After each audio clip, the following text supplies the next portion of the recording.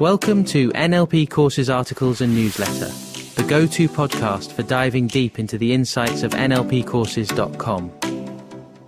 I'm John Cassidy Rice, your NLP Master Trainer, bringing our website's rich articles and newsletters to your ears.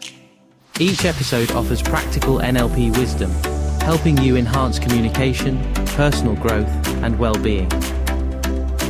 Tune in to transform these written words into an audio journey of learning and self-discovery.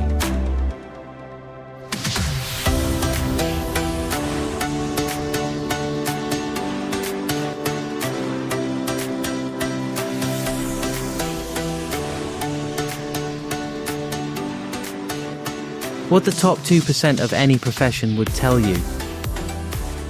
Lost in the mountains of southern Spain is no fun. Taken the wrong turn. Found myself attempting to turn around in a hired car on the steepest slope ever. Lost for hours with a sat-nav that was just playing with my emotions was worth the $2,500 fee I was about to pay.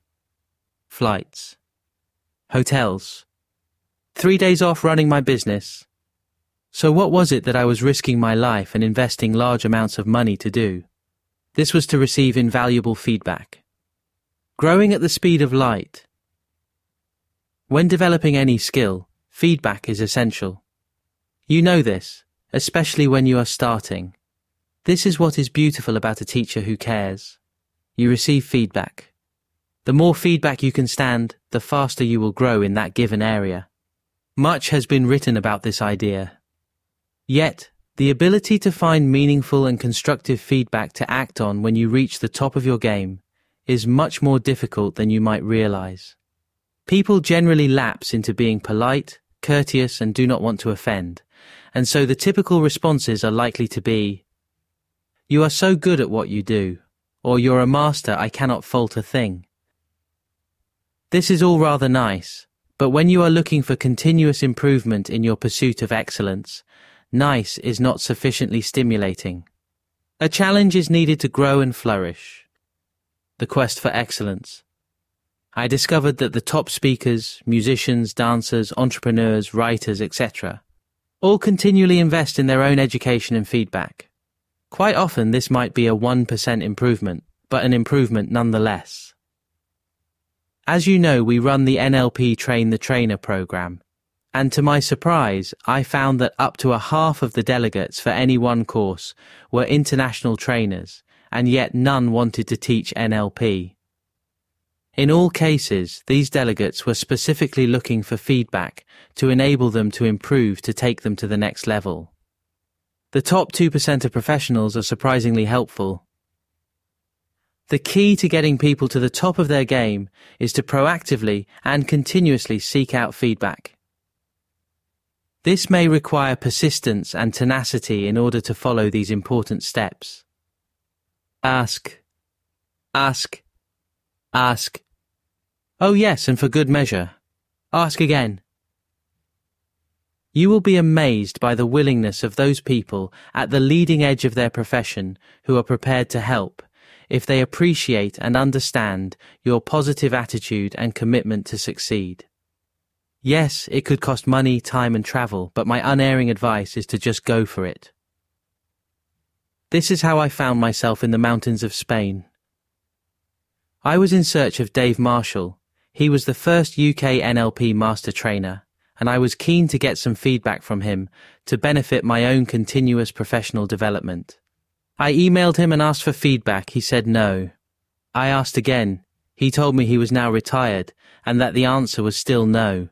I asked again. He checked out my references. Over the years, I've become more resilient to setbacks, more robust, and indeed more persistent.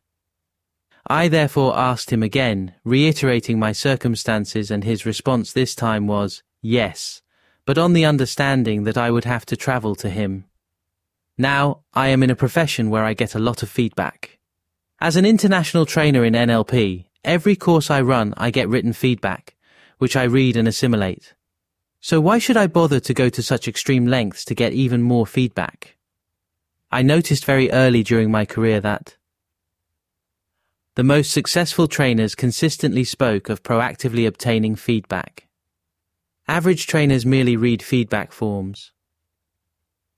Poor trainers were just arrogant and boasted that they don't need feedback.